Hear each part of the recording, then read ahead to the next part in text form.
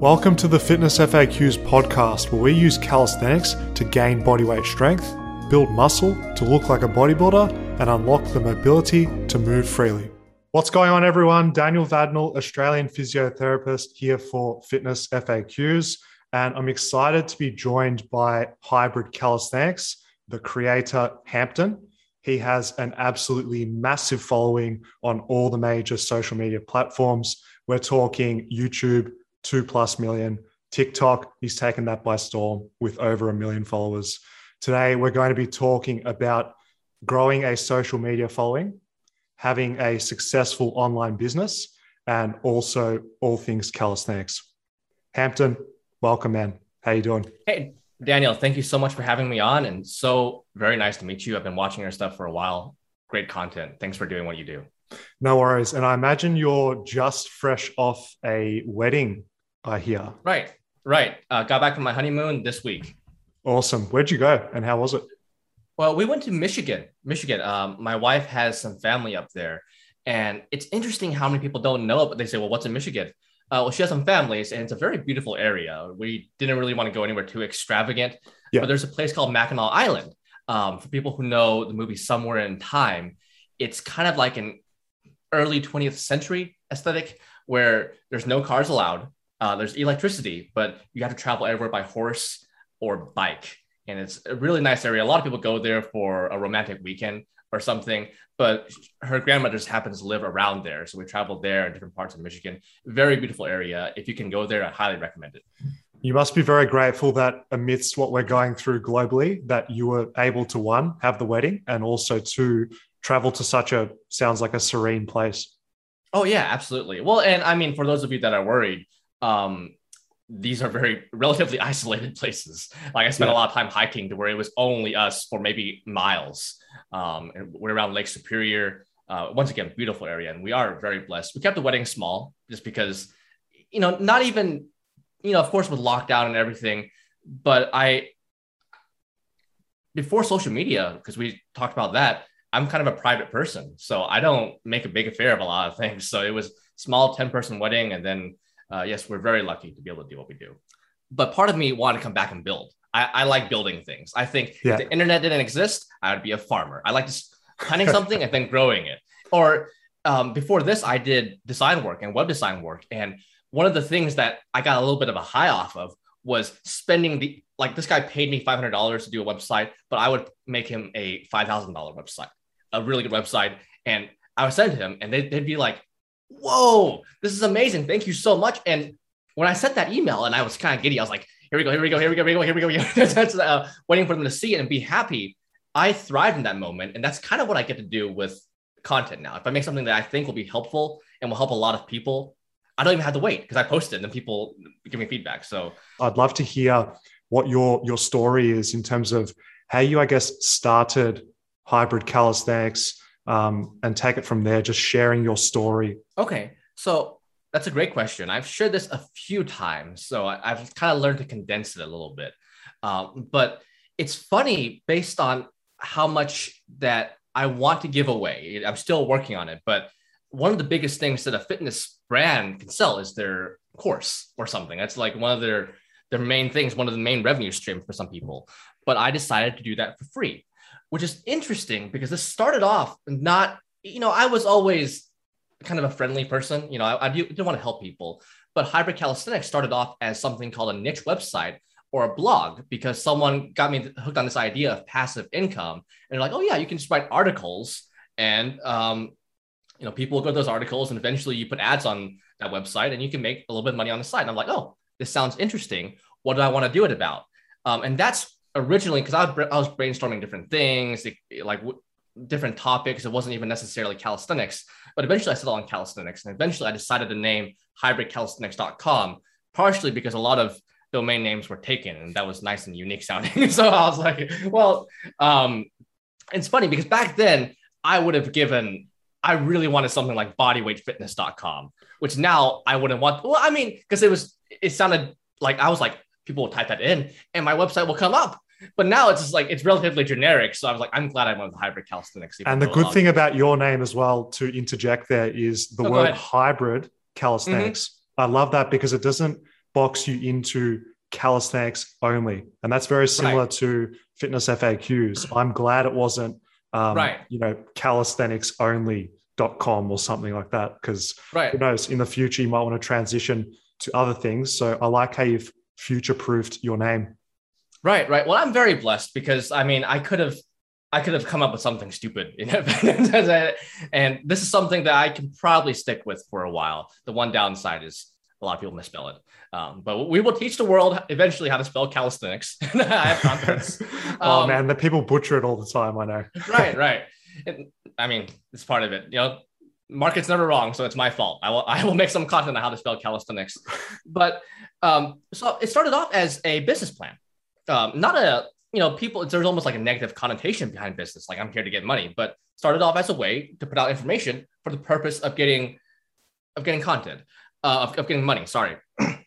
Just to fast forward a little bit because I don't want to spend I could talk for an hour on this, but I started doing that and I got really excited and I had all these products and these ideas that I was going to sell. I'm very entrepreneurially minded.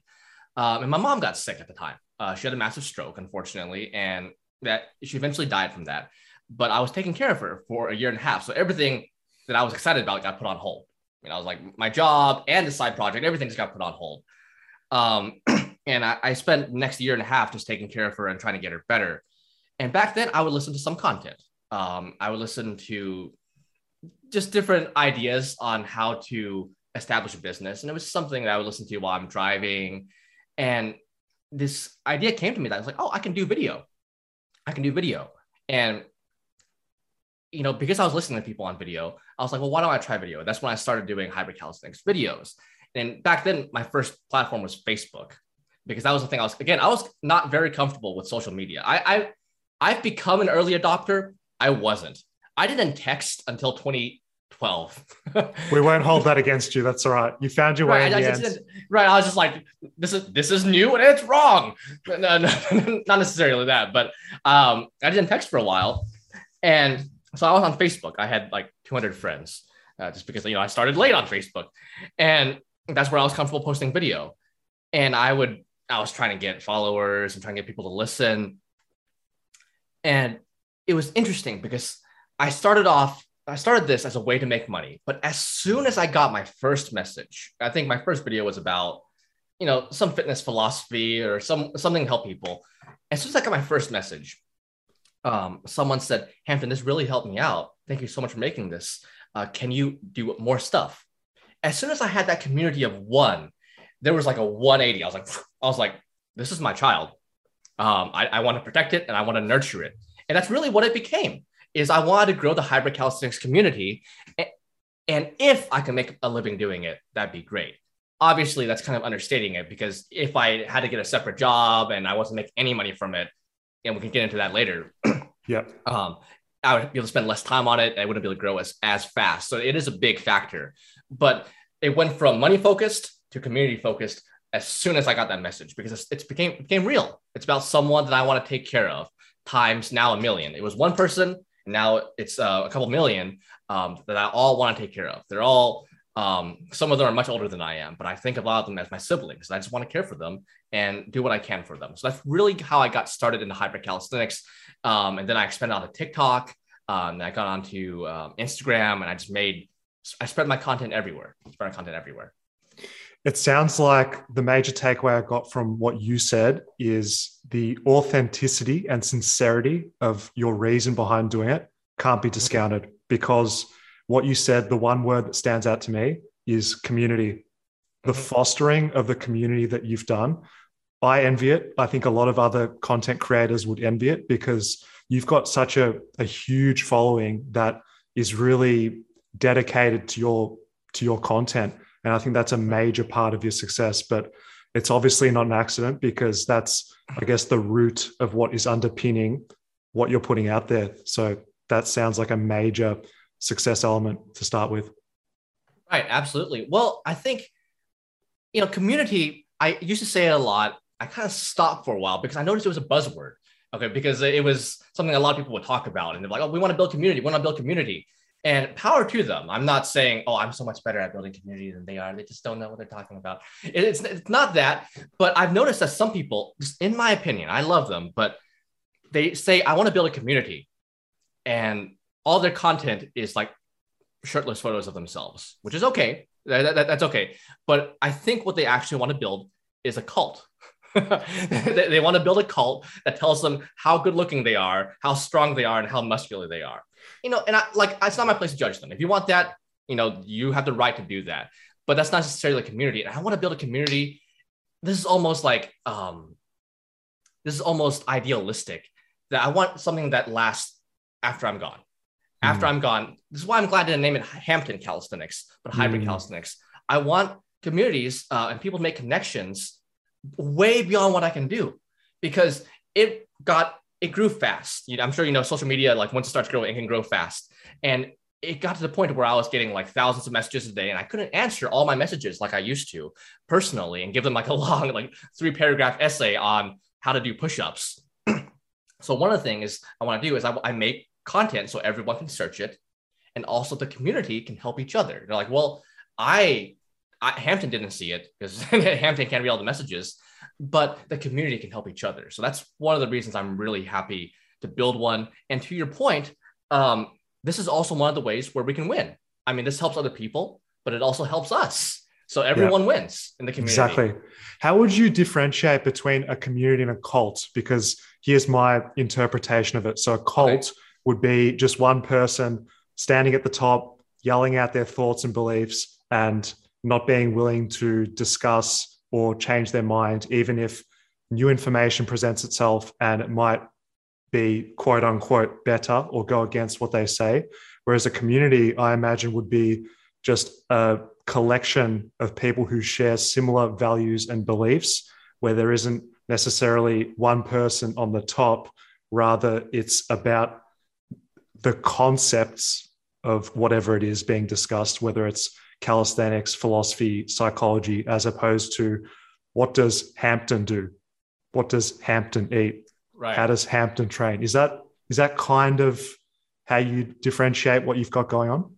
Oh, absolutely. And I mean, this, the difference between a community and a cult, I mean, I guess people could argue about it, right? I don't think it's black and white, because some people would argue that any community is a cult, or any cult is a community in some ways. Yeah, it's tricky. And one of the things that I would say differentiate between people calling us a cult and people calling us a community is that I am now slowly turning my attention, and I recognize this is a hard thing, towards empowering people within our community to go and build their own communities. So that potential, everything you said, by the way, I agree with everything you said. That was a beautiful summary. You asked a question. I'm like, how am I going to answer this? And then you answered it for me. So thank you. I'm doing your job for you, Dara. Right. Thank you so much. Thank you so much.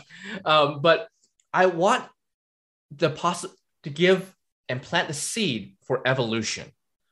One of the things I'm doing now, Hybrid Creators, which is part of the Hybrid Calisthenics community, I know people have a story to share. Some people that are watching this right now already have more talent in teaching, and definitely have more talent in calisthenics than I do.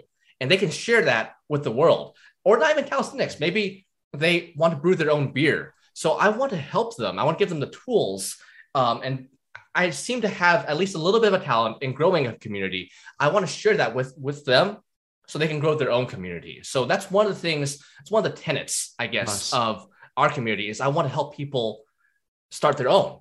So it's not, I guess you could say a cult is about a single ideology, but some of these communities that will grow won't have anything to do with me. Some of them will not know me at all. So it's not all focused on here. Like, we're a tree and there's different branches that grow. And I'm happy about that.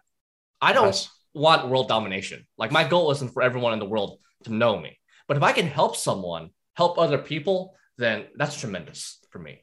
That's huge. And I really just want to touch on something you mentioned, Hampton. I think this is going to be really helpful for the people that are listening. You mentioned that you aren't the best at calisthenics. You put that out there. We were discussing that topic a bit before, just off air. You're not the strongest, not the this and that.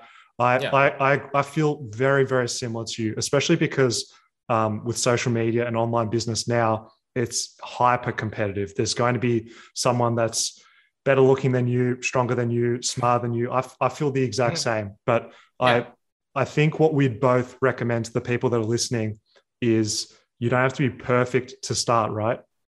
Right. Definitely not. Yeah. Or you don't even have to be the best. It's just you have to have a direction and sharing a message that's authentic. Right. Well, that's one of the things that stop a lot of people who honestly have something that could help the world a lot.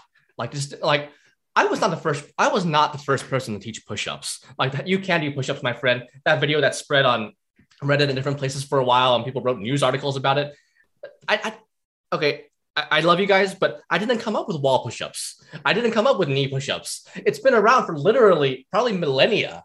Cavemen were probably doing this. So, but I had this new spin on it. I was like, hey, and by the way, I made that video in 30 minutes. So, not trying to talk about me, but I'm thinking, what can you, the person listening to this, share in 30 minutes that you don't think is special? Because I never thought it was special. You don't think it's special, but could suddenly transform the lives of other people.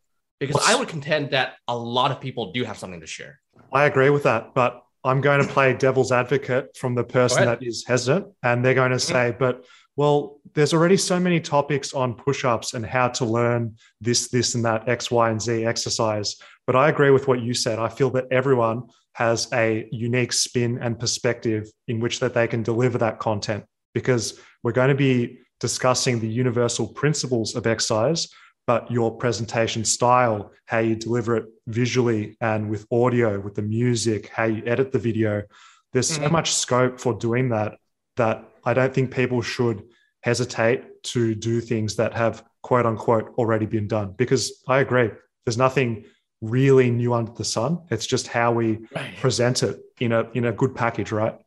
Right. Well, and yourself, fitness is pretty simple. If you wanted to explain it, you could probably explain it in a couple of sentences. So yes, to your point, there's already other content about push-ups. There's already other content about something that these people want to share, but you never know.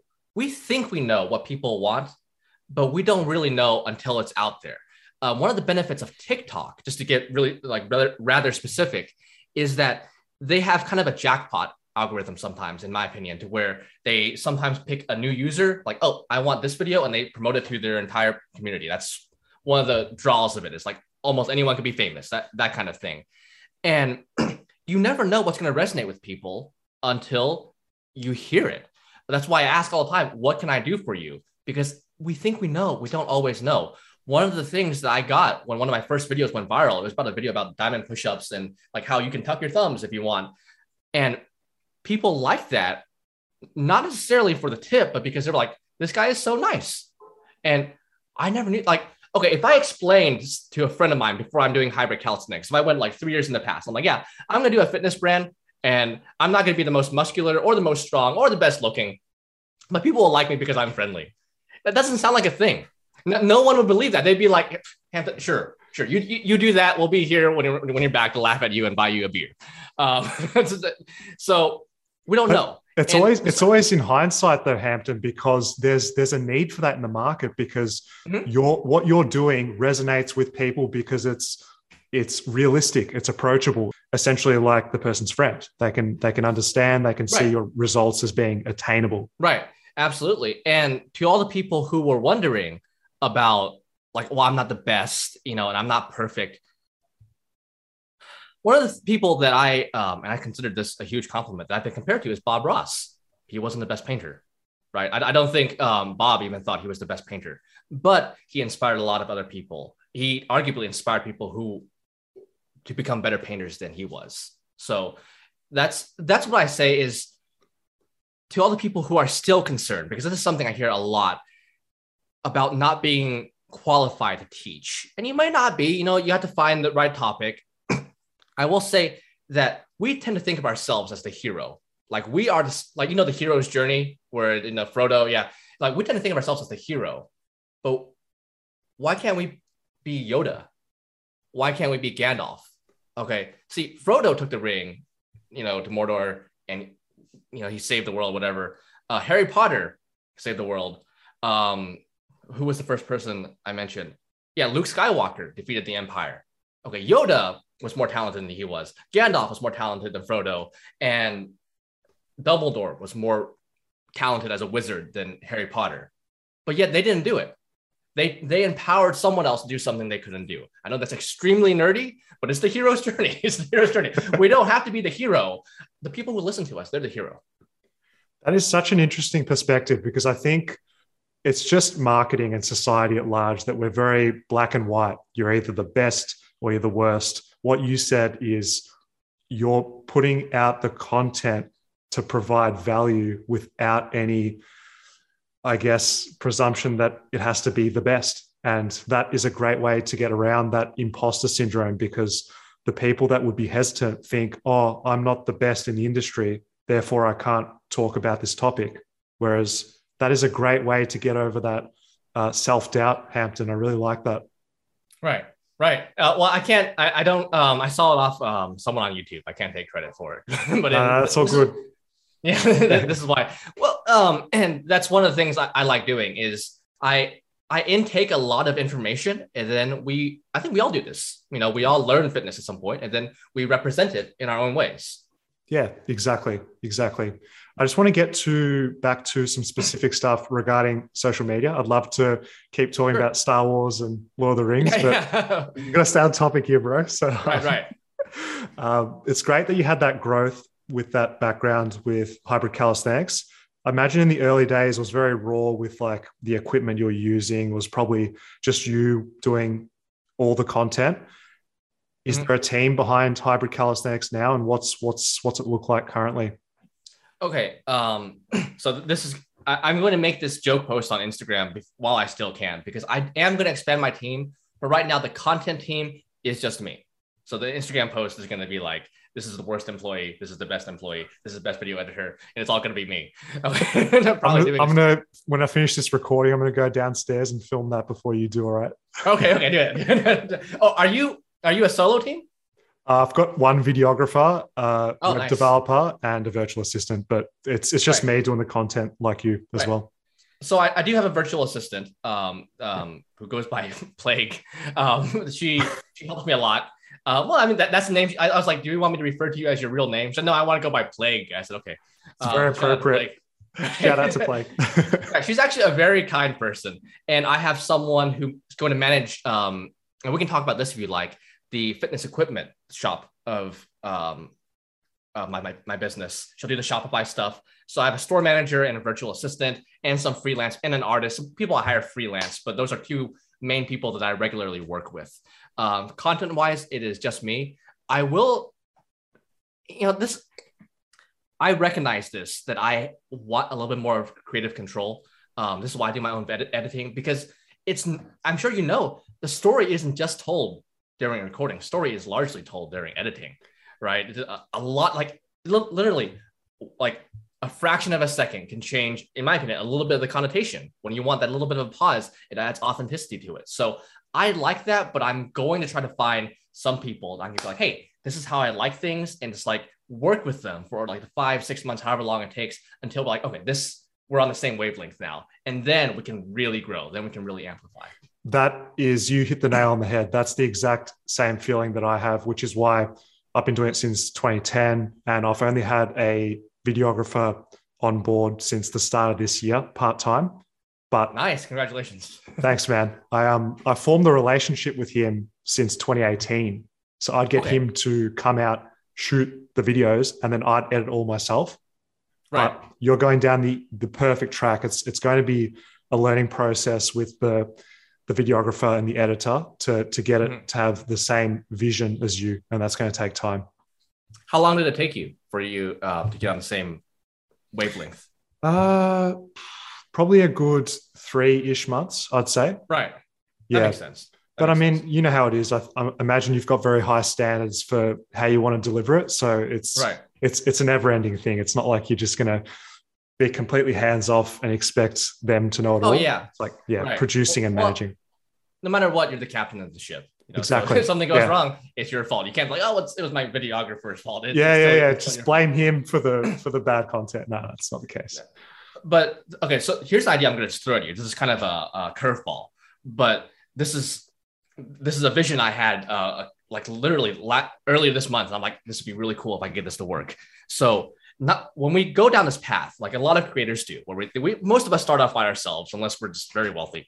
Then we started by ourselves, and eventually we take on like a media team. It would be cool because we're empowering this media team to help ourselves, because we could make all the money and keep it all to ourselves, but we're also growing the economy, where we're giving them opportunities, because that videographer, besides money, can also say, hey, I'm doing Daniel's videos, and that's like a credit on their resume. So we're helping empower these people. So I think it'd be cool if someone like you or I build a media team over time and train them to be good at content creation in the way that we like, and then offered that as a media service. So you were Fitness FAQs, but also Fitness FAQs media team that you could help other creators.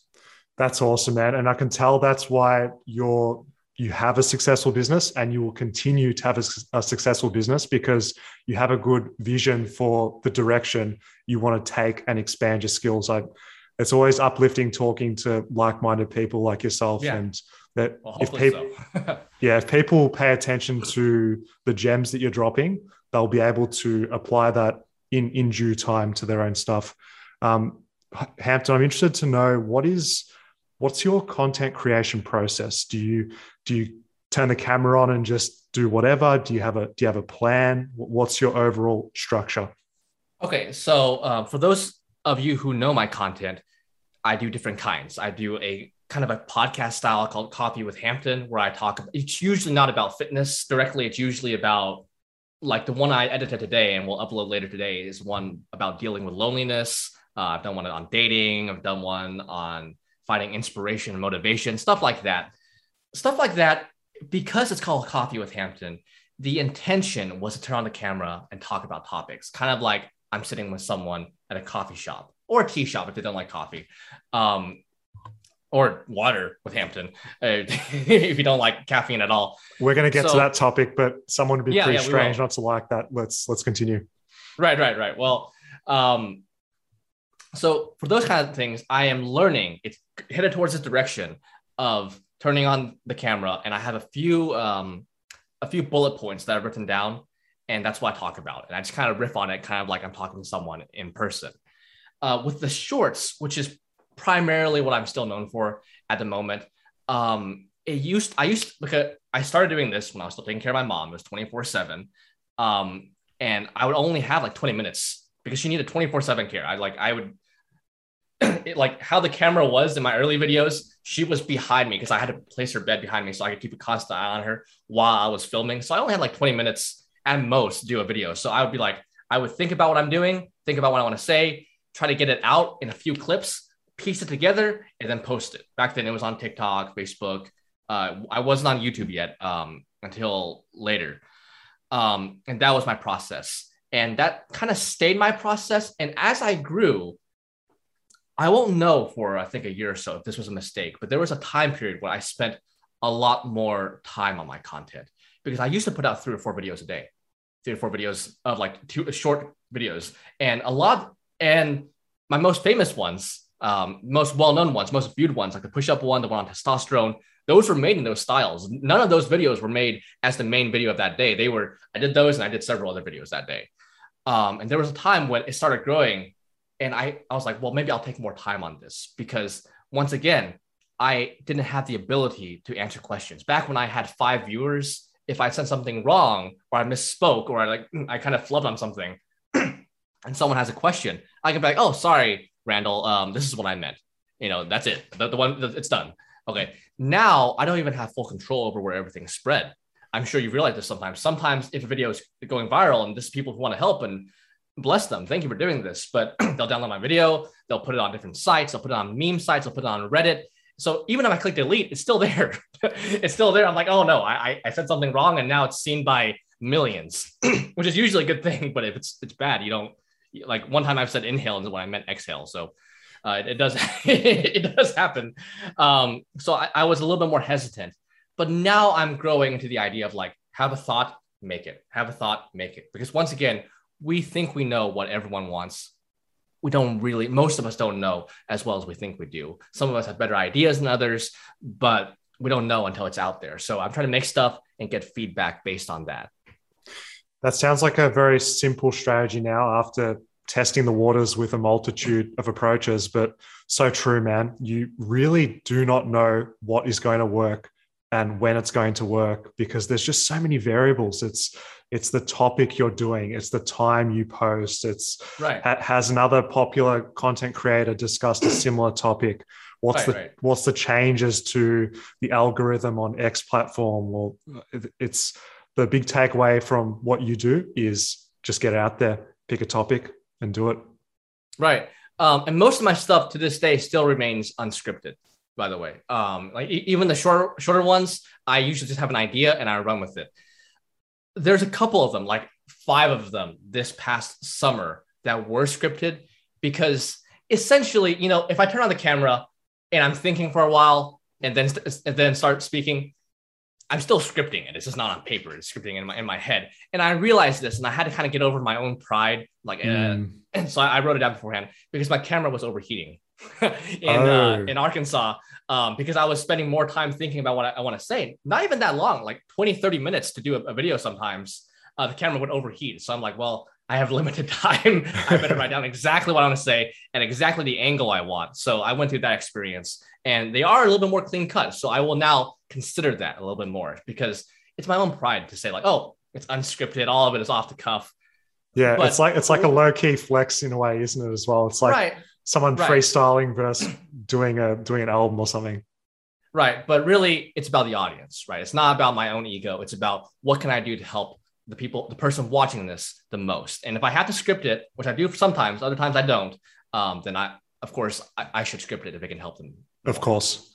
Moving on to the next challenge, what would you say is the best way to increase engagement? Because that is a big part of getting your content out there. How would you go about doing that? Is there some universal principles that apply to all of the platforms? I'd love to hear your thoughts because you do this very well. Okay, so this is an interesting topic because I just made a video about this on Hybrid Creators today, and it's about the social media algorithm because people often ask, how does the algorithm work? To answer your question, face value, how to increase engagement, easy way is you ask. There are some fitness channels out there who have higher views and higher likes than I regularly do. But because I have that literally 1 second of follow and like for more at the end, I get more subscribers. Okay. Wow. I mean, you could say that's good or bad, but it's because, okay. And case in point, people have complained about many different things that I've done. They're very honest and I do appreciate the feedback. I don't think I've seen a single person complain about, I don't like the follow and like for more at the very end because it's a call to action. It's like, because I started doing that when I was scrolling through and I think it was a video about bees. And I was like, whoa. And they were taking some bees out of a hole in the wall. And it was really cool. And I was like, this is incredible. And I didn't think to follow until the end. It was like, follow and like for more bee content. I'm like, I'll follow and like for more bee content because I want to see that. Right. So there is that. So to increase engagement, you can ask. On the other hand, if you just want a quick hack, you can encourage discussion. If you want to say, what do you think in the comments?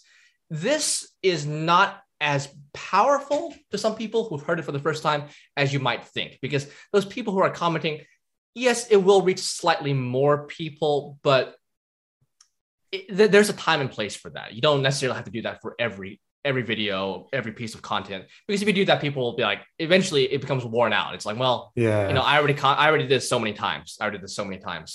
But to get your stuff out there, so again, there's the face value answer to your comment, and then there's the implicit question, I think, for how does the algorithm work? And in my opinion, I might be missing one or two things, but at a fundamental level, almost any social media algorithm is going to do two things. It's going to identify what the user and the consumer likes to see, and it's going to recommend content based on those preferences. So if it thinks that you like karate, it's going to recommend karate content. But if you like sewing or knitting and you go on TikTok and all you see is people beating each other up, okay, then you're not going to be on TikTok very long. You'd be like, well, I don't want to be on this platform. I'm going to go somewhere else. So we tend to think as these platforms as our overlords, right? They have the secret formula that we're all trying to decode. We're like, what is that? What is that? I think the algorithm is, I think it's watch time. No, it's likes. It's likes. What's it going to be this month, Bill? In October? What is it?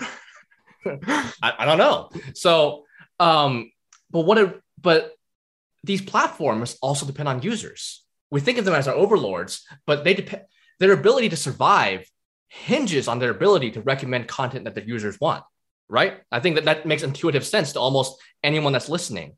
So they spend a lot of time focusing on this. Everything else that we talk about, watch time, engagement, thumbnails, retention, these are all metrics of that. This is them trying to hone their system of finding what consumers want. So what we can do is we can find a niche and serve that niche. That's honestly the best way to increase engagement. If you want very high engagement, then find a niche and serve that. Like if you only want to talk, interesting point. I've grown relatively fast and I'm blessed for that. If I only talked about calisthenics, my engagement would be much higher. If I only talked about push-ups or something, my average views, average likes, average comments would be way higher. But I don't, right? And on the other hand, my most requested series, you can see on my YouTube community page, was Coffee with Hampton, something that's relatively non-fitness. So it's because, it makes sense because if people follow me for a video on depression and then they're seeing videos on push-ups, it's not what they wanted. But if you find a niche and serve them well, that can make very high engagement. So that's almost the reach versus engagement discussion, right? So because your content is a little bit more diversified in the topic, you're getting a larger reach, and that larger reach has more general interests in just the qualities that make hybrid calisthenics. Right. Well, and part of that, I can think of justifications for doing that, but part of that is just because that's how I am.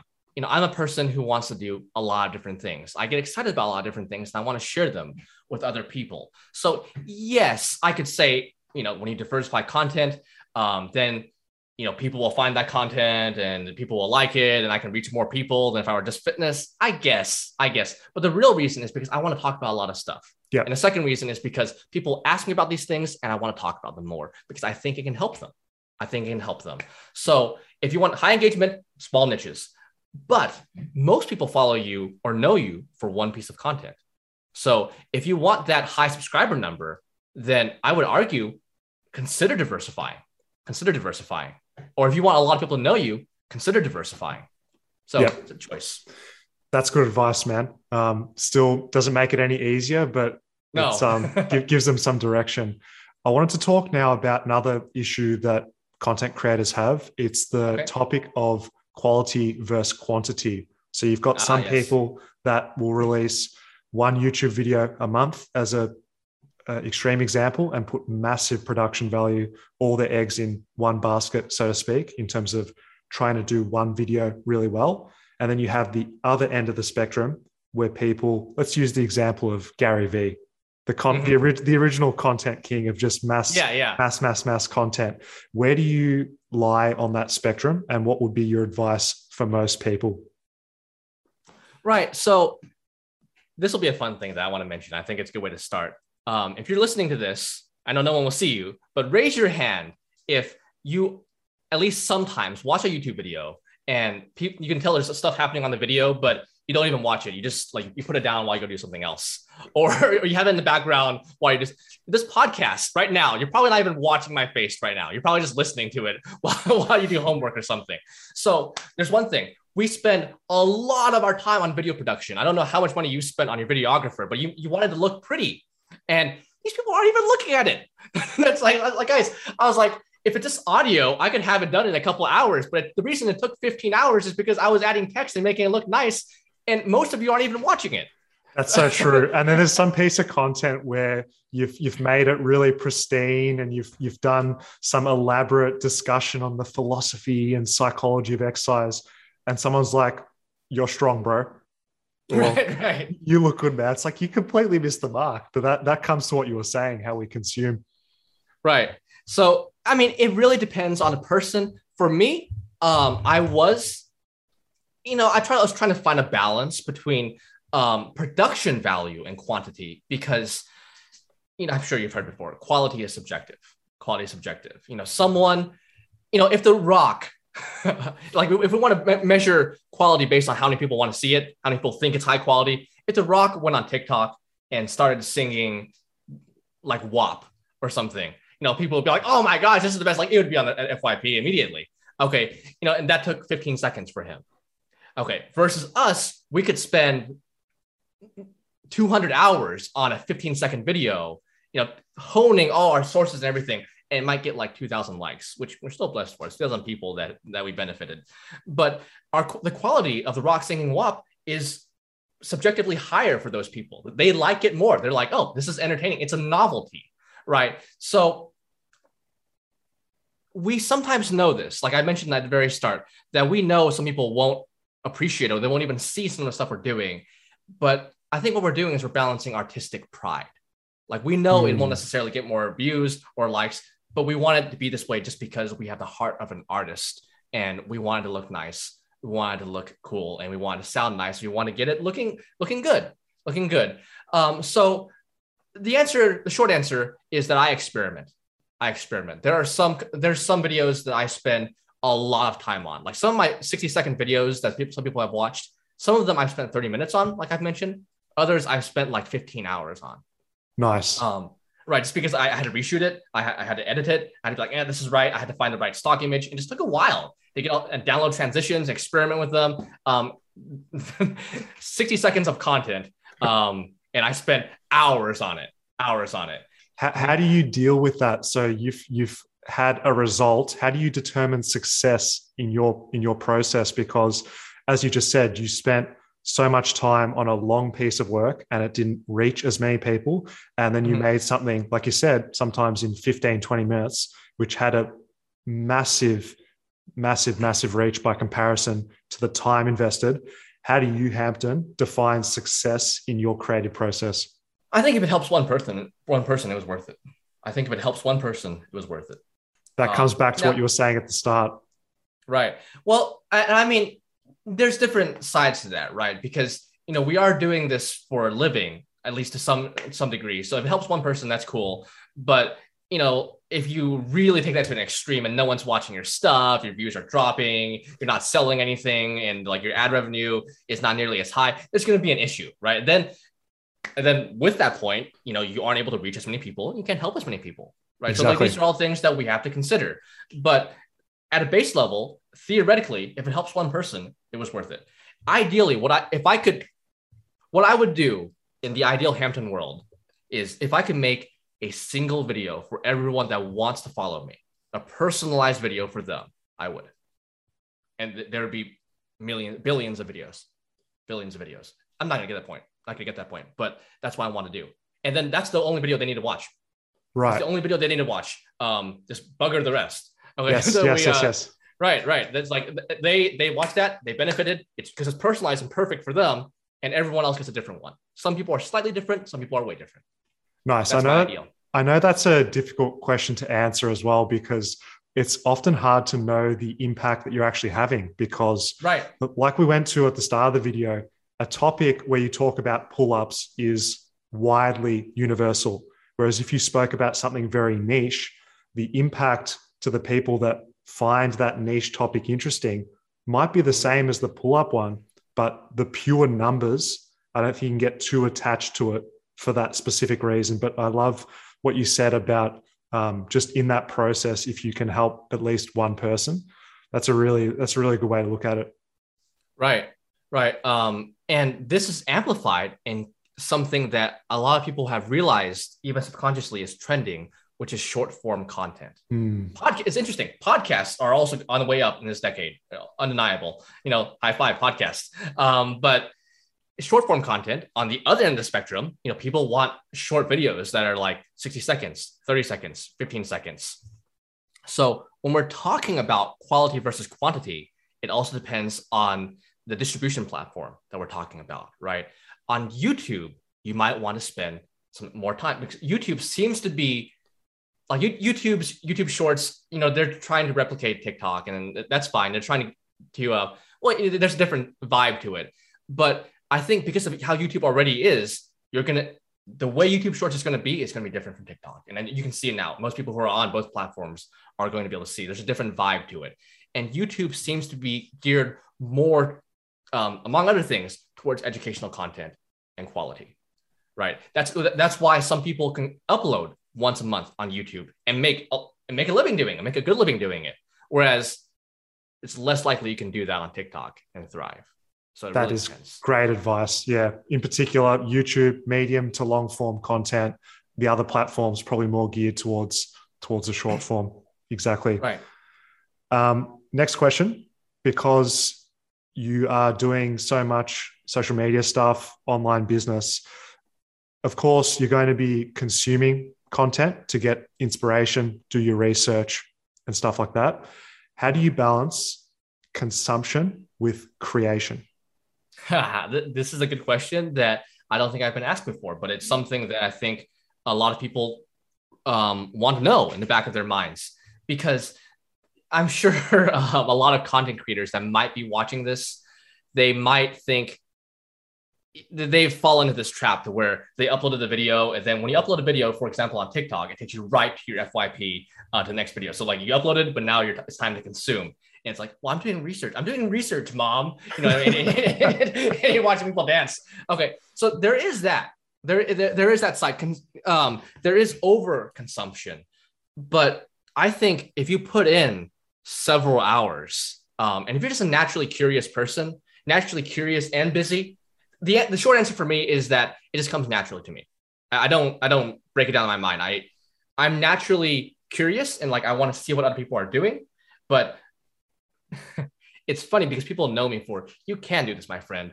Whereas people who know me in real life, I'm friendly towards them, but towards myself, my motto is the sun is setting. Let's go. Okay. So like, I'm scrolling through it, but part of me wants to be like, it's time to put it down. It's time to create. Yeah. It's time to create. So I would only consume, for people who want advice, I give you my view, but my advice to people is I would only consume as much as it inspires you to create. Nice. Towards like to maintain at the beginning, when you're exploring a platform, spend, 10, 20 hours, 10, 20 hours, not a day, but 10, 20 hours total, understanding it. Because I think people who are in it will be nodding along with me right now. They'd be like, there is a slightly different vibe towards what otherwise might be considered the same. For example, like I mentioned, YouTube Shorts, Instagram Reels, TikTok, they're all short form vertical videos under 60 seconds. By the way, Instagram, if you're listening to this, give me the 60-second reels because I'm stuck on 30. You still haven't got that yet. I still haven't got that yet. I don't know why. My meme page, right? I only post memes from like screenshots from my Discord. Okay. Has 60-second reels, but not hybrid calisthenics. I just want to help bring you views. Hampton, if it makes you feel better, don't feel too bad about it, because being based in Australia, I only got YouTube Shorts literally 2 months ago. Oh no. Yeah, so I saw like people like yourself and other fitness creators just smashing it, reaching that mobile audience on the short format. And I send a message to the YouTube support team, and they just blank, just like, nah, you're in Australia, just wait. We can touch. Okay, I was going to say we can touch upon that later, but I'm going to give you something that might be surprising to you right now. When they talk about releasing YouTube Shorts to Australia, releasing YouTube Shorts to the United States or wherever, that's about the creation on mobile. Like when it says Shorts beta. Shorts has been around since before. I wish I met you back in December, because I told all my friends about this. I started posting Shorts and getting lots of views from Shorts before it was released in the US. Oh man, yeah, that's wow. Right. If you look at my earliest Shorts, they called us. They gave us this little email, and we went into this workshop, and they said Shorts is actually out now. Shorts is actually out now, and all you have to do is upload a short form vertical video under 60 seconds, and it will get put into short circulation anywhere it's available. It's one of the reasons why in our community, you can go, anybody listening who doesn't believe me can go to our Discord now and be like, how many Indians are here? Because there's a lot of Indians. Yeah. Because it was released, because TikTok was banned in India. So they released Shorts there first. And at the beginning, because a lot of people didn't realize it, there was only a couple hundred people in this workshop, different time slots, but there's only a couple hundred people. By the way, I don't know if it was secret. I don't know if I leaked it. I don't, it didn't seem secret. They didn't tell me it was secret. But they released it early. So now that we know, I share stuff like that with my friends. So in the future, you will have the inside connection on that. This just goes to show, as part of, it's just general advice, but it's like who you surround yourself with, your connections is very important, because you're going to read something that I haven't and vice versa. And collectively you share that knowledge and it's all good. Something that I'm learning now is that, because I started recognizing there's some things that were essential to my growth as a social media personality that I almost did off the cuff. It's not something I do regularly. Right? An email I read, an Instagram.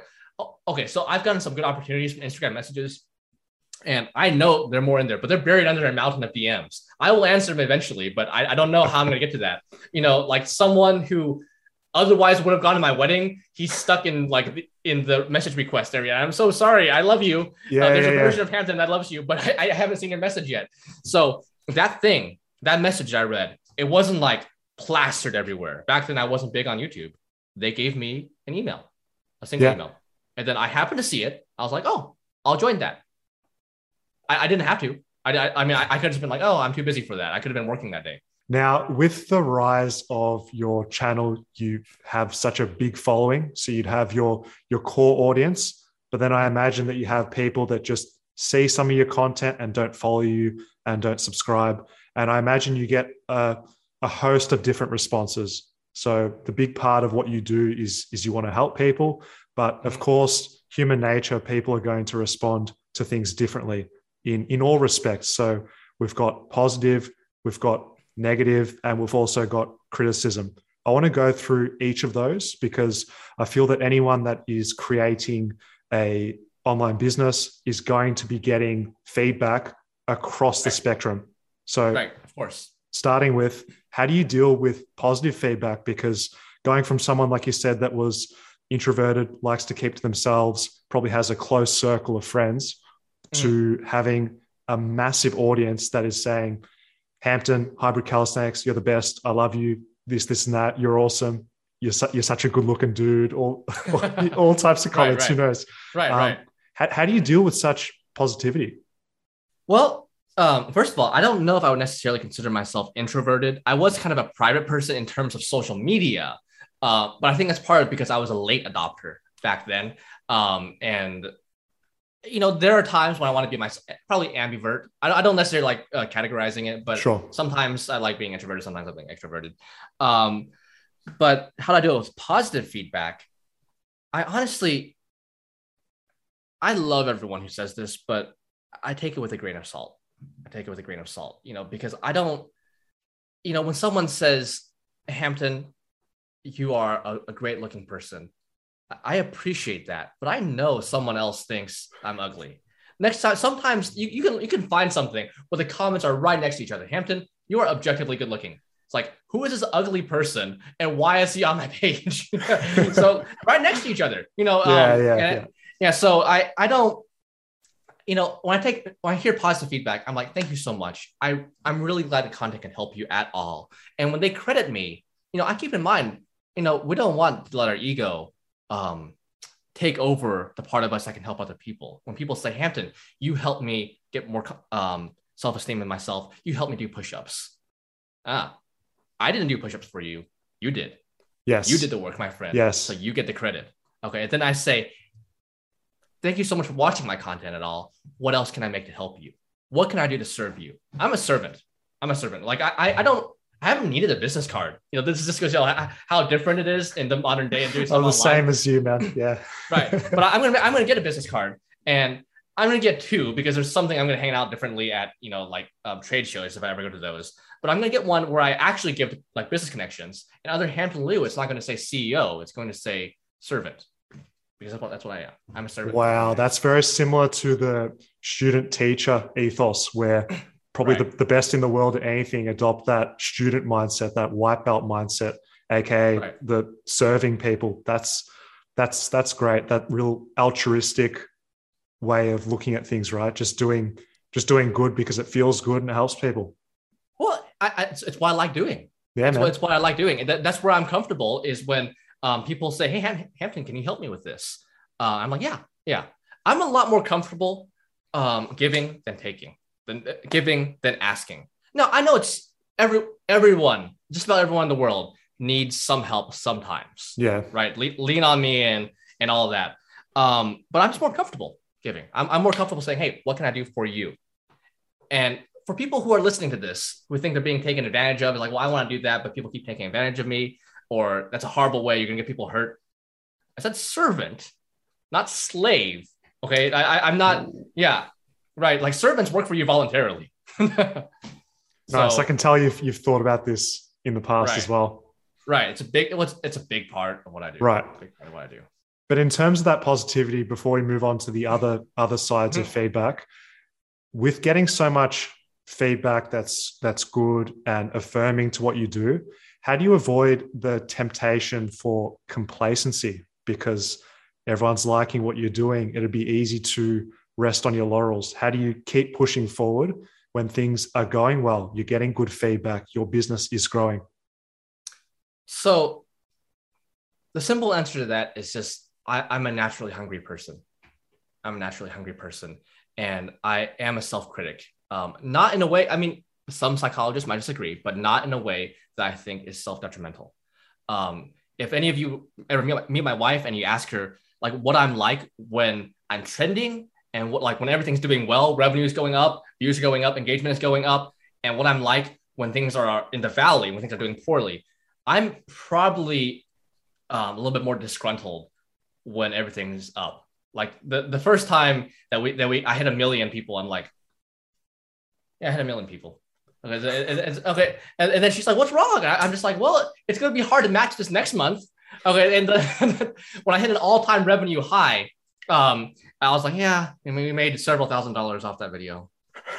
Okay. And then, look, I'm blessed. I get that. I keep saying that, but because I want to emphasize that I don't want to seem entitled. It's like, Hampton, you're so lucky. I know I'm lucky, but aside from that, the part of me that wants to grow, I'm like, how can I match this next month? And I know that I can't.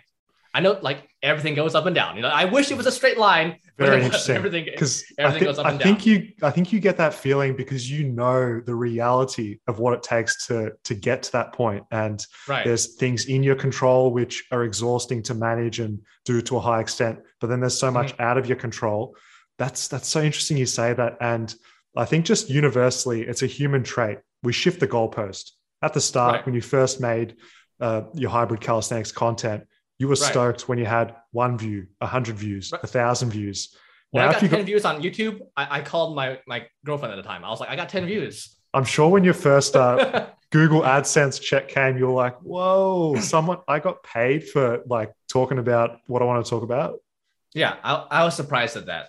A lot of people are, as popular as YouTube is becoming, we still haven't realized that it's not really broken into the mainstream yet. Not in the sense that you can say, oh,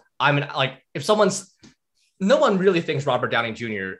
got paid minimum wage for the Avengers or whatever. But there are people, I'm sure you can attest to, some people who think I'm a millionaire because I have 1 million followers. And some people who are like, you get paid for doing that? It's like, Hampton, what do you do for a living? And so some people think I'm broke, and I love them, but they're like, Hampton, here, take this $5 and buy some food because I don't want you to starve. I'm like, no. It's people okay. Like, where are your products and services, Hampton? It's like, mate, it's all right. I got this figured out. Don't worry about me. Right. Still figuring it out. But thankfully, I'm blessed enough to be fed at the moment. That's good. Yeah, it's always a good baseline to be at. Just on the last 2 points, Hampton, was criticism and negativity. So we'll start with if you read something where maybe you've uploaded and you come back to it later with fresh eyes and someone criticizes maybe your delivery or the information, are you the type of person to take that on, adapt and improve, or are you going to, how do you handle criticism? I don't snap back at people. Like the thing that everyone wants, that people like to see, where it's like, oh, you're savage. Why is being savage a good thing? Like actual genuine question. Someone tell me in the comments, why is being savage inherently a good thing? Because people want drama, Hampton. It's the internet. Right. well, like this is how I handle it. It depends on the negative comment. Okay. If it's an actual, if it's feedback, if it's criticism, I guess we can get into that. I respond differently. But I assume by negative, you mean like, LOL, you're ugly, right? I'd put, negative and toxic is one category and criticism is like justified. So both of those. So I'm sure you've also heard, so other people have heard, that people who are negative are usually not having a great time themselves. 100%. Okay. And if not everyone has to, but if you are in the emotional state to be able to show them love instead of continuing the cycle of hate, because, like, for example, abusers were often victims of abuse themselves. I know abuse is a lot more serious than leaving a toxic comment on YouTube, but it's similar. It's in the same vein. We don't want to perpetuate that. Just because they try to ruin our day doesn't mean we have to ruin their day and then go on to ruin other people's days. I'm usually in a good enough state. Sometimes I'm not in as great a mood if I'm stressed or something, and it happens. But usually I'm in a good enough mood where if I see a negative comment, like, Hampton, you're ugly, I'm like, yeah, I can see that. Or like one of the things that people said is, Hampton, I don't like your voice. I'm like, you know what? I don't really like my voice either. So we agree on that. Why aren't we friends? How do you think I feel? I have to edit this for like 6-8 hours a day. Right. Exactly. It's like, I'm so happy you said that, because that's another thing I said is you can turn me off. I have to hear myself all the time. so feel sorry for me, have some compassion for me. Exactly. So that's usually how I respond. Like if I can tell someone's actually genuinely trying to help or they have a valid complaint, I usually listen to that and I consider it. And if it's wrong, I have taken videos down where I'm like, you're right, I could explain this better. So there is that. And I usually leave it up. I don't, unless I'm deleting the video, I don't delete the comment. In fact, you can go in the Hybrid Calisthenics subreddit right now, and there's a video called "Don't Listen to Hampton's Advice on Neck Training. It Will Mess You Up." And you can see my response to it. The guy, he talks about the danger of neck bridges and stuff. And I'm like, you know what? That's a fair point. This is why I covered it. It's because that's why I learned in wrestling, and, he mentioned some things. I'm like, well, I was a little bit unclear. I didn't mean for you to do it this way. It's not supposed to put pressure directly on you. We talked a little bit about that, and he gave me a response, and I left it up. Because people should be able to hear when I'm wrong. Again, this is not a cult. If this were a cult, it's like anything against Messiah Hampton must be abolished. Okay, no, this is, we're trying to help people. We have a common goal, not a common person of interest. But the hard thing there, Hampton, is you've been making content for so many years. There's new ideas that come out, new research, but then there's so much complexity. Like, you're not the same person. Your thoughts and opinions will change. I guarantee there'll be some contradiction. If someone put a magnifying glass up to anyone's life, they'd contradict themselves. You know what I mean? There already is. Like, do you delete your old videos for that? Just like turning it on you. Do you ever delete old videos because you think you can do a new one better? I have kept the content up, but I would just make a similar topic again. Okay. So that's what I'm thinking, because I want to leave it up so people can see my evolution, so to speak. But and it's, if it's something that's blatantly wrong, or like if I said something which I don't think there is, I might consider taking it down. But for example, if you look at my video on like high cal fat loss or whatever, permanently shed fat, these are all words that I wouldn't use when I'm talking about that now. And I'm talking about like, it's like, from experience, it seems like when we do calisthenics, our body puts ourselves in a state where we want to lose weight because it makes the movement easier. There might be something to that, but it's so vague that it's not something I would say nowadays. And again, back then I had 20 minutes to do it. Like for that one was long. I had 45 minutes to do it. So now I have longer, I have more time to think on it. I would do it differently. But I do leave my content up. And if someone has criticisms for that, I'm like, you know what? You might be right. You might be right, because I'm learning myself. I couldn't agree more. I like the fact that you keep it up there as well, because a good lesson that you can learn from myself as well is I made something on a front lever maybe 3 or 4 years ago. And I was talking about the benefits of the ice cream maker and that I thought it was a good move for the front lever or something. But then over time, my thoughts have changed and I made a similar video on the front lever And I said, guys, in the past, I made a video on this exercise. I was mistaken. I don't believe it's as good a use of your time and effort. This is better. So Okay. it sounds like you're humble enough and, you know, self-aware enough to be able to say something like that. But fitness is full of so much ego where people just want to be right all the time. They wouldn't say something like that, but the audience loves that honesty, you know? Right. Well, I think you're going to see, people are going to see, I think, with people like you and me. And I mean, this, you know, I don't want to sound egotistical because I really hope this happens. I hope they see that people like you and I are kind, or we try to do our best to be humble. You know, we're working on ourselves, but be kind of humble, and we still win. You know, we still get ahead because there's this idea that I think a lot of people want to be kind, but they end up not being kind because they've been told you can't win that way. So yeah, you can be nice, but you're going to be a loser for the rest of your life. Okay. Or you can't give stuff away for free because you're going to be a loser.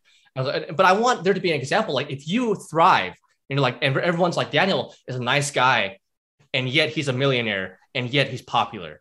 You know, I think that might do more than us, like several of our videos, just from that example. So I hope that happens. You know, it's not egotistical because I don't know if it'll happen, but I hope people who are kind and nice can be an example, and humble can be an example of someone who might win. It's just really difficult to get that mix because we've been taught that the people that get to the top are controversial, one-sided. This is the way it has to be. I'm the best, this and that. But yeah, there's definitely room for this style of teaching. And I hope people see that can be an avenue to quote unquote success, right? Right. And just bring up some quick examples because I want people to hear it. That's not me because I don't want to just talk about myself. The fastest growing fitness account on social media right now, or the highest engagement, might be the bodybuilder Noel Dazel, right? You know him? He goes by Daddy Noel. No, I haven't heard. I'll check it out. I'll link him, but he's getting like incredible views. And someone mentioned once, I saw it in a comment section. They were like, well, the stuff he says is obvious. This is the comment. The stuff he says is obvious. All like people are only listening because he's buff. And one of the highest liked responses to that was, we're not listening because he's buff. We're listening because he's friendly and relatable. So he's a friendly guy that people enjoy, who happens to be extremely buff. I'm not gonna lie, man's got muscles, and man's got muscles. But you can see that this is what people want. The market doesn't lie in terms of our views and engagement. The market doesn't lie. No. So people like this. So Hampton, you've grown Hybrid Calisthenics predominantly off organic reach. So what that is for the people that are listening is you post it to the platform, and without putting any money behind it, it just goes out to people that are interested in said topics. How do you feel about a business doing organic versus paid advertising? Do you think there's a room for both? And what is your current strategy? 100%. 100%. That your organic game, if you're going to be a business, your organic game should at least be competent. If you want to be able to compete with the heavy hitters, in my opinion, like you got to have some organic game. Proof, look at all the major heavy hitters, Nike, you know, that they don't have to pay for everything they do. On the other hand, they pay for some of the things they do, despite already having a reach of millions. And there's a reason for that. For me, all my real growth has been on organic reach. In the beginning, I thought I had to pay for Facebook followers. And I don't mean fake ones. I mean like pay $10, like literally $10 to spread a post and be like, hey, follow me. You know, and I would get some followers on that. And I'm like, okay, this is how you grow. You know, I thought everyone who grew had to pay that amount of money. So this just goes to show like how we think the information for growing on social media is available, but we don't really, because this was only a few years ago when I thought this. On the other hand, what I want to say, and my vision for a cool business and something that I'm going to grow, and I don't mind sharing this, I'm very transparent about my business practices, is wouldn't it be cool? Because I've mentioned that the hybrid calisthenics knowledge, I want to try to keep free. I don't know if there's ever going to be a point where I have to sell it, but I'm going to try to keep it free. So the main course, and I'll work with a dietitian or something to release a diet or anything else I can give to people, I want to give for free and distribute for free. How do I make money? Wouldn't it be cool if I built a business separately? that's related to hybrid calisthenics, but not the same. For example, fitness products. My entire sell for people is, hey, I know other people sell gym rings and pull-up bars, but I do too. And it'd be cool if you could consider buying it from me. That's it. A lot of these are commodities, and we can talk about this later. But a lot of them are commodities, whether these brands like to admit it or not. It's just a brand that's on them that's different. So that's my entire sell is like, wouldn't it be cool if I can just make content that helps people at scale and then doing something almost entirely differently for a living? And through that, I would be paid advertising. For example, I do my hybrid calisthenics stuff. I run ads for gym rings. I definitely don't claim to have all the answers. I know I talk a lot, but I definitely don't claim to have all the answers. So people will see me evolve. You might see a podcast a year from now where I'm like, yeah, that was really stupid. Turns out I needed to sell info products. We'll see. But I think it would be cool if I could have my information, because that would give me so much freedom. Well, you've got such a good platform to be able to do what you want with it. That's the beauty of it. True. And I do consider myself very blessed. And anyone who's listening to this, who knows me or don't, thank you for listening. And thank you for making this stuff possible. I really do. I love my community. I love you all. Thank you so much for this. I will just, likewise, man, I'll just say the same thing to the FAQs audience as well, because we're essentially servants to our audience, as Hampton said. I really like that, by the way. And we're appreciative, and all we can do is just keep providing the best possible content and value to you guys. And we definitely will. What I like, and it comes on to my next point I want to touch on, is, of course, we love doing what we do, but we want to have shelter. We need to eat, and we also need to have enough money for, obviously, coffee. So it's the most important thing. Exactly. So how do you differentiate between selling, making a living, and selling out? Because the criticism for a lot of content creators is they get a following, like you've got multiple million people following you. They start doing brand deals, endorsements, and then your audience would suddenly feel quite alienated that they're being sold to constantly. How do you deal with that? Okay, well, interesting point. Anytime you start to sell something, even if you don't, it's possible someone's going to call you a sellout. Okay. I think the differentiating factor is very simple. It's whether or not you actually believe in it, whether or not it's something that can actually serve your audience. That's the difference between selling and selling out. Okay. Look, when I started selling pull-up bars, people are like, oh, you're selling out. I'm like, how? Okay. That's like, other people sell this. I'm just offering it too. I tell them, you don't have to buy it. Okay. And something that I think helped convince my audience, if anyone can help, you don't have to do this, is I think, what can I genuinely do to help them? It's not about what I can do to make money for myself. And one of the things I do is I tell people how to make it for themselves. When people were like, your gym rings are too expensive, I'm like, good news for you. I have a video on how to make them yourself for free. Please don't do that. Please, no, really, please. Because I only want to sell it to you if you can afford it. I don't want to sell you a gym ring when you really need to take that $50 and buy food. I don't.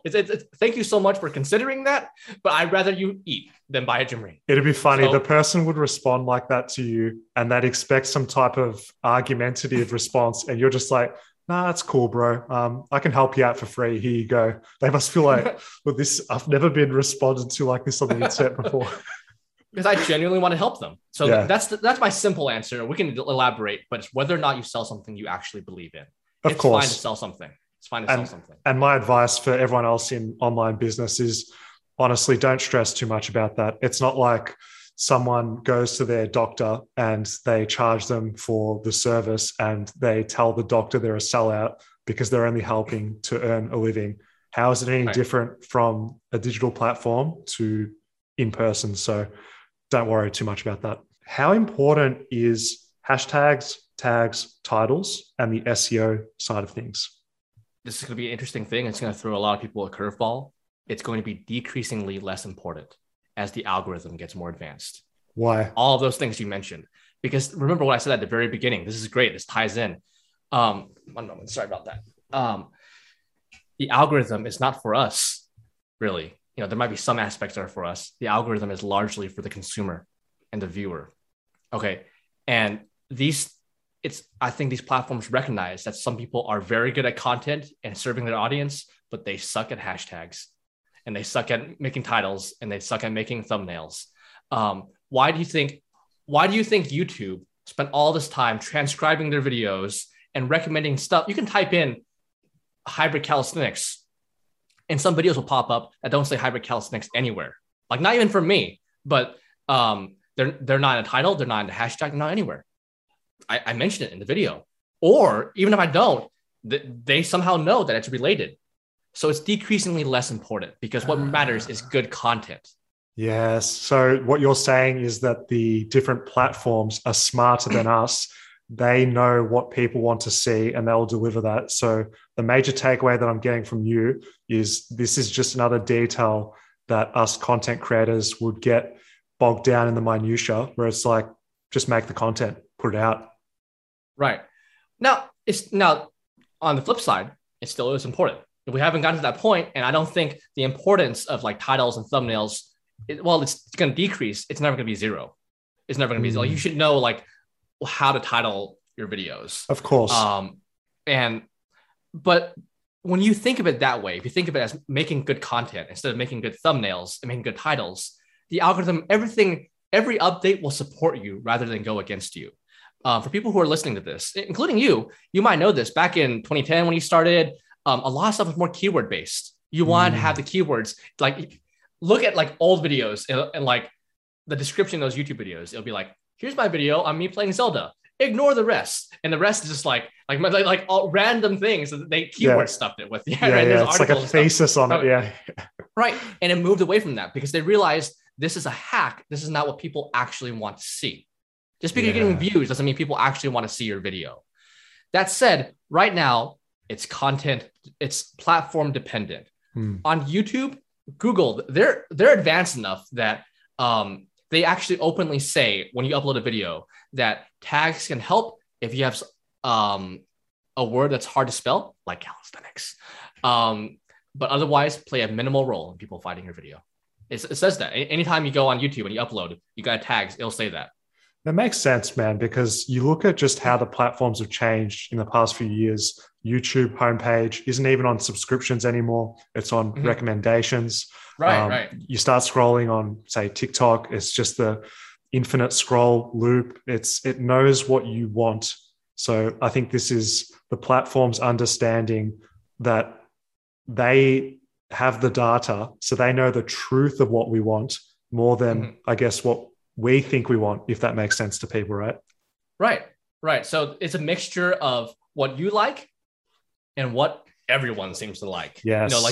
Yes. So you see those, like every platform is a mixture of this. Sometimes you see fitness stuff and sometimes you see someone dancing because, like 10 million people like this guy dancing. You're like, oh, I see why.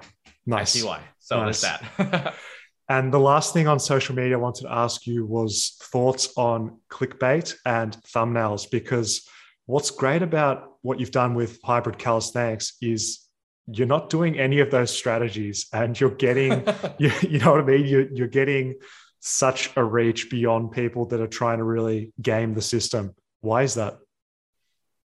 Well, again, I don't want to bore people, but it's really about just what can you do to help someone? Because if it's really about maximizing the user experience, which, for example, a company like Amazon, a huge company, has stated everything they're going to do, I'm paraphrasing, everything they're doing is to maximize the user experience.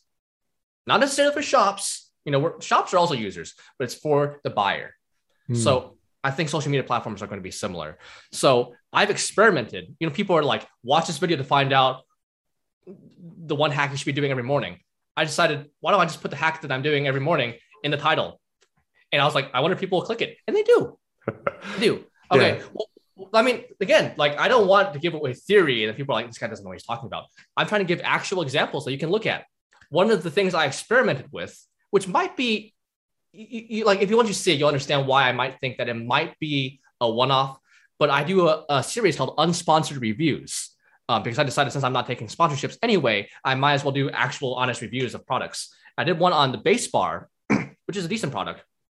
And in the thumbnail, I say 20-second intro summary at the beginning. And it's 20 seconds where I give It's a 20-minute video, but I just summarize it in the first 20 seconds. I'm like, well, people watch this, and it's my most watched unsponsored review. So I don't like, you could say it's reverse psychology, but that wasn't my intent. My intent was, my gosh, I've kind of rambled for 20 minutes about this pull-up bar. Most people won't care. I'll just put a summary at the beginning, and then if you want to watch it, then you can watch the rest if you want. If you want. So I think that's why. Another part that's more pragmatic, and perhaps something that a more cynical person will point out, and they will have a point, is that I thrive on shorts content. Shorts content, you're not necessarily clicking my stuff. It's popping up as you scroll up.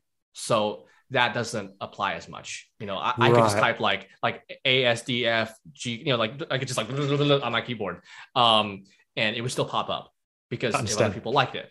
Other people like it. Yeah. And just to bring that up, just to like circle up the point that we mentioned earlier, the hashtags are platform dependent, because on Instagram, they seem to matter more. I maximize every post that is fitness related. I add 30 hashtags, which is the max. I max it out, even on Reels. I put ... there's different things you can do. But on something like TikTok, it's actually interesting. If you add the wrong hashtags, you will get very few views.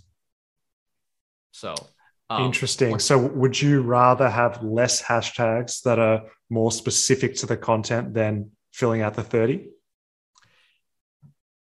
Not on Instagram, it looks like. On Instagram, it looks like more is better. Yeah. This might change in the future. I don't know. But right now, it seems like more is better. Because I've experimented with posting a video, not on purpose. I forgot the hashtags. I posted a video without hashtags, and I posted a video with all the hashtags. And it just seems to objectively give you more views, more likes, more engagement. On TikTok, it seems to be like very user experience based. So I have 1.2 million followers on there. One video might get 300,000 views, 500,000 views. The next one might get like 12K. Right. So there's that. So it's based on what the users like. But also, if I put something like hashtag pushups, sometimes it just doesn't circulate, because then from what I understand what's going on, it's showing the video to people who have liked hashtag pushups before as compared to people who follow me. And people who follow me are much more likely to interact with my content than if they only look for push-up stuff. Or maybe because there's some fitness content on TikTok, but fitness accounts who make fitness content on TikTok, but it's really more entertainment based, I would say. The entertainment seems to dominate there. So there might not be as many people who want to see that. There might be more people who want to watch me for me than people who exclusively want to watch push-ups stuff. Yes. So now, we have such a good conversation so far about all the social media and business stuff. I want to just end with some general questions. I'll probably have you on another time for calisthenics, because we could talk for multiple hours. Yeah. We might want to just condense this to different sections for people that are listening. I know you're an avid coffee drinker, Hampton, and as am I. What's in your cup? Air. Before this, water. Because I had my coffee today. Two things. I recently moved, so my usual AeroPress coffee, not sponsored by AeroPress, but they're a great cup of coffee. Yep. I don't have it here. I have it at home. So there's that sucks. But also, I've decided I like coffee, but is it really helping podcasts? Because sometimes my throat would get a little dry. Yeah. Sometimes it's a little acidic, and then I have more phlegm. So I'm thinking I drink water. Okay, fair. Time is water. Plus, it's probably 7:30-ish, 8 o'clock now for you. Yeah. Exactly. So you don't want to be too late. But when you are consuming, what's your preferred type of coffee to drink? Black. Guess what mine is? Black as well. Long black. No cream or sugar? Yeah. Nah, straight, man. I like it. It's underrated. For those of you who are listening to this, you're like, that's crazy. You get used to that so fast. Oh, for sure. You get used to that because you're used to the sugar and stuff. But when you drink it, try it for a month, and then you have a latte from Starbucks or something, and it's like, well, or you have like caramel macchiato. You're like, this is so sweet. It's so sweet. I'm fortunate, Hampton, because my introduction to coffee was by my brother, and he's like, Daniel, try this, when I was like 14, 15 or something. And just gave it to me straight black from the start. And I've never known any different, man. There's no coffee. You like no it? Did you like it the first time? Oh, you like it? Man. Okay. Yeah. Me too. Yeah. Because especially in Melbourne, there's a massive coffee culture. We love it here. So if you ever come to Oz, man, you'd absolutely really be enjoying it. I will keep that in mind. I might make a trip just for the coffee.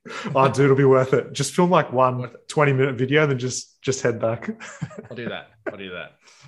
Sweet, man. Just a few general questions to close this off, just to get your thoughts on just a few things. Hampton, what's a belief that you hold strongly, which is unpopular? Real quick question. Do you want me to lightning round this, or do you want me to give in-depth answers? Let's lightning round it. A belief that I hold strongly. You can push yourself and love yourself at the same time. Interesting. Why is that unpopular? Because there's kind of the idea, like how many people pride themselves on shaming themselves into progress. Ugh, I'm such a loser. Ugh, I'm not making enough money. Ugh, I'm disgusting because I'm so fat. Okay, my contention is that you don't need that. And it letting the shame and the fear motivate you is arguably, not, in my opinion, not even arguably, is bad for you long term. It's not sustainable. It wouldn't be. No, it's not sustainable. So in my opinion, you can know that you are worthy of respect and work as hard as you could otherwise. Still maximize your potential and know that you're worthy of respect. I don't think they're connected. That's a good narrative to tell yourself. It's a healthy one. It's good. Right. Nice. What's the biggest lesson that you've learned this year? Not to overestimate my own ability. Because I'm a curious guy, I'm a hungry guy, but I also have to be a realistic guy. So managing my time, managing my content, humility ultimately helps me serve more people. So that's what I should pursue. Of course, we need you doing this for the long term because you're having such a good impact on people's lives. We need you in that good space to be able to do that. So I'm glad that you've thought that through. Right. I appreciate it. Next question. If you could have coffee, of course, because we're not having water or tea with a person that we're having a chat with, who would you have a coffee with, dead or alive? And what would you want to know? This is going to throw some people off. There's a lot of different answers that I would give depending on the time of day. But right now, because of the mood I'm in, I would have a coffee with Hitler. I want to know, because I'm curious, if you see how I interact with, in quotes, negative or toxic people, and some people would argue he's that and then some, I want to know how they tick. And there's the part of me that also wants to save people from themselves. So if I could have one before he became Hitler, I would. Or I would chat with him. We could talk about this for a while, but there's something I think not many people would admit, but it's interesting to see what makes the person tick that is malevolent, that wants to do bad and dangerous, because that polarity of understanding that allows you to be benevolent, doing good by others. Mm-hmm. Interesting. Right. Interesting. Right. That conversation would be pretty hectic, I imagine. I don't know what you two would be getting up to for. I don't know either. I mean, I know it could backfire on me heavily. Of course, yeah. But it might not. Like I go in knowing that possibility. And I know there's a little bit of, I'm going to call it arrogance, that I don't think I can save everyone, but I like to be able to talk with them and see if I can have a positive impact on them. Right. Okay. There you go, people. That's probably one that you wouldn't have guessed Hampton was going to say. You can put that at the beginning and people are like, yeah, I don't like this guy. Let's cancel him off YouTube. It's like, where's this conversation going? I don't know if I'm going to listen to this podcast. Right. My last question for you, Hampton, is what resources would you recommend to the listeners? Is there anything that you enjoy that springs to mind in terms of YouTube creators, podcasts, or even books that you'd like people to share with? There are so many, but I think the ultimate resource is a combination of consuming different content, putting yourself a little bit out of your comfort zone, but not enough that you are severely unhappy with yourself. Consuming this different content, reaching out and to different people that you want to connect with, watching different YouTube channels that you haven't seen before, just to see how you react to them, reading different books, listening to different podcasts, and then internalizing that, doing something inane. So, I mean, folding laundry or getting up in the morning, not looking at your phone, and just making tea and just sitting there and doing nothing. Okay, when you internalize that, I think the universe, not in like a metaphorical way, I think in a very real way, you begin to realize the changes that you want to make. So I think that is a resource I would give people, is yourself. Awesome, man. We'll keep it there. I thoroughly enjoyed talking to you. You had such a Same here. Excellent perspective, insight. I mean, man, your enthusiasm's got me motivated today. I can't wait to get to my work here. after Same this. Here. So yeah, man, pleasure meeting you. Great chatting, and I'm sure we'll have to collaborate in some other capacity in the future if you're down. I'm down. I would like you on my podcast so we can chat. Awesome. All right, everyone, take care, and I'll speak to you soon. Bye. Thanks everyone for listening. Visit fitnessfaqs.com to master calisthenics and become a bodyweight pro.